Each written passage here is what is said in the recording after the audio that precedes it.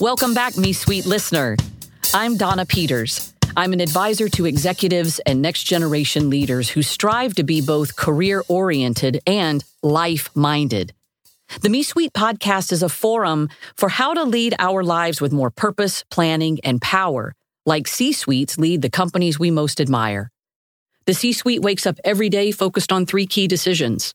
Number 1, are we living our own core values? Number 2, is everything running smoothly in our day-to-day?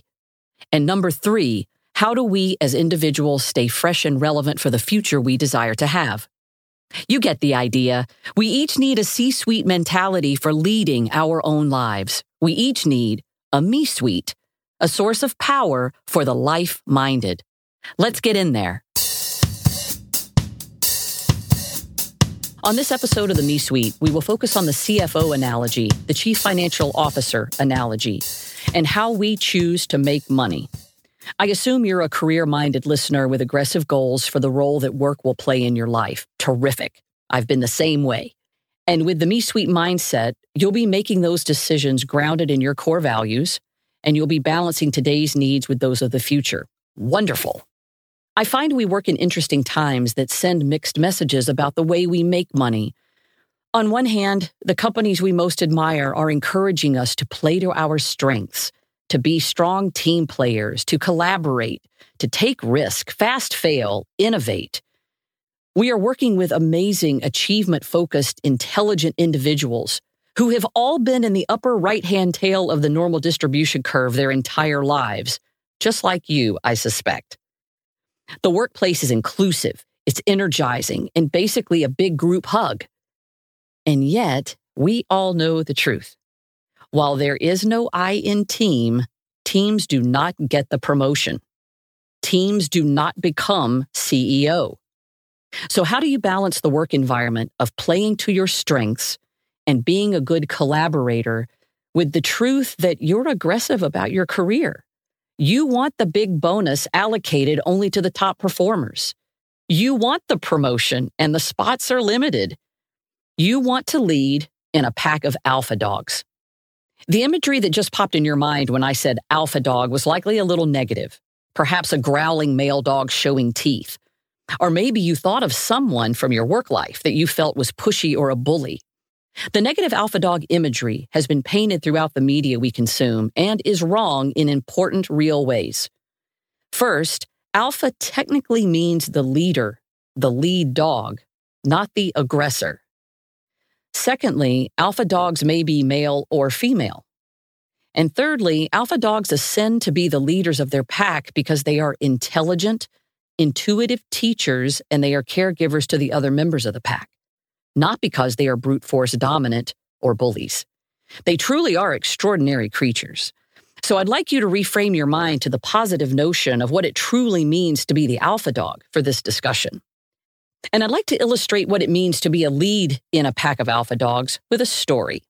And it's a story of the Iditarod race in Alaska. The Iditarod is the annual dog sled race that goes from Anchorage to Nome each March, and it honors the Iditarod Trail that ran mail and freight in the gold mining era. This is when dog sleds were the only means of transport over the terrain, and then later that was taken over by snowmobile.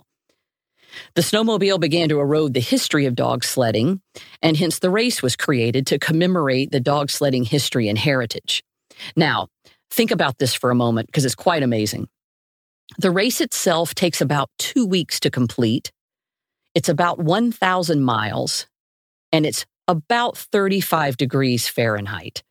It is called the last great race on Earth for a reason. I get cold just thinking about it. You can have up to 16 dogs on a dog sled team, and you have to finish with no fewer than 5 when you cross the finish line. And I could just hear the crunchy snow as the sled cuts a path and the dogs are communicating with excitement and yelping. 4 positions make up a dog sled team, and that is perhaps the most fascinating part. The first position is the leader, the dog at the front of the pack. The fast, intelligent runner at the front of the team is the one that is chosen to be the leader. That leader sets the tone, the pace, and makes in-the-moment strategic decisions as the sled moves over the terrain at rapid speed. The second position is called the swing dogs, They are second in the phalanx, and they help swing the team around turns. And often the dogs in the swing position are next in line to be the leader. So they're almost like leaders in training. The third position is the team dog. Think about this as the vital organs of a body. They're almost the torso of the dog sled team, and they are the ones right in the middle doing whatever it takes to complete this race. And then the back position is called the wheeler, wheel like bicycle wheel, wheeler, the wheeler position. And those dogs at the back in the wheeler position are the ones that are closest to the sled, which weighs about 250 pounds. And so you can imagine that the wheeler dogs are the ones in the back with the greatest physical strength to propel the sled forward, especially from a stopped position. Now, the team dynamics of the Iditarod are what fascinate me the most because, listen up, the leader position in a dog sled team rotates based on the strengths that are required as the terrain changes on the trail.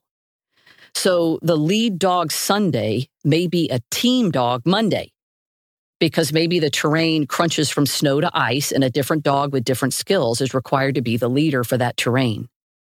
Or a swing dog on Tuesday may be the lead dog on Wednesday when the hilly part of the trail descends into the river. And surprisingly, again, two dogs may share the leader position at certain moments in the trail. The leader may be a female Friday and a male on Saturday. The sex of the dog is irrelevant.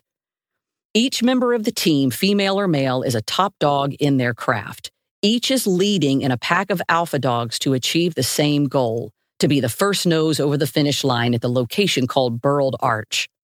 Over the course of the Iditarod race, some dogs may be dropped, not allowed to continue racing, and that's usually because they had an attitude problem or they got fatigued, they got injured, or, interestingly, they might have had a misalignment with the musher's strategy. The musher is the human on the sled. So every dog picked to be on the sled team is an alpha dog with full potential to be the leader and will play the leader role at some points in the race. Mushers confirm that the key traits that truly distinguish the one who leads in the pack of alpha dogs is the one who was the best steward of the musher's strategy, is the one who is most intuitive and most attuned to the needs of the other dogs, and the one who stays healthy.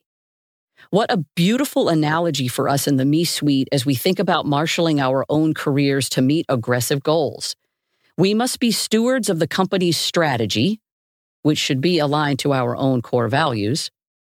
We must demonstrate high emotional intelligence, and we must take care of ourselves. I have an entire workshop around leading in a pack of alpha dogs where we break down the components. Certainly contact me for further discussion. Thank you for joining us in the Me Suite. I'm Donna Peters. Subscribe to the podcast. Share ideas for future episode topics. Visit us on LinkedIn, Facebook, and at themesuite.com. That's the-me-suite.com. Suite like executive suite. That's the-me-suite.com.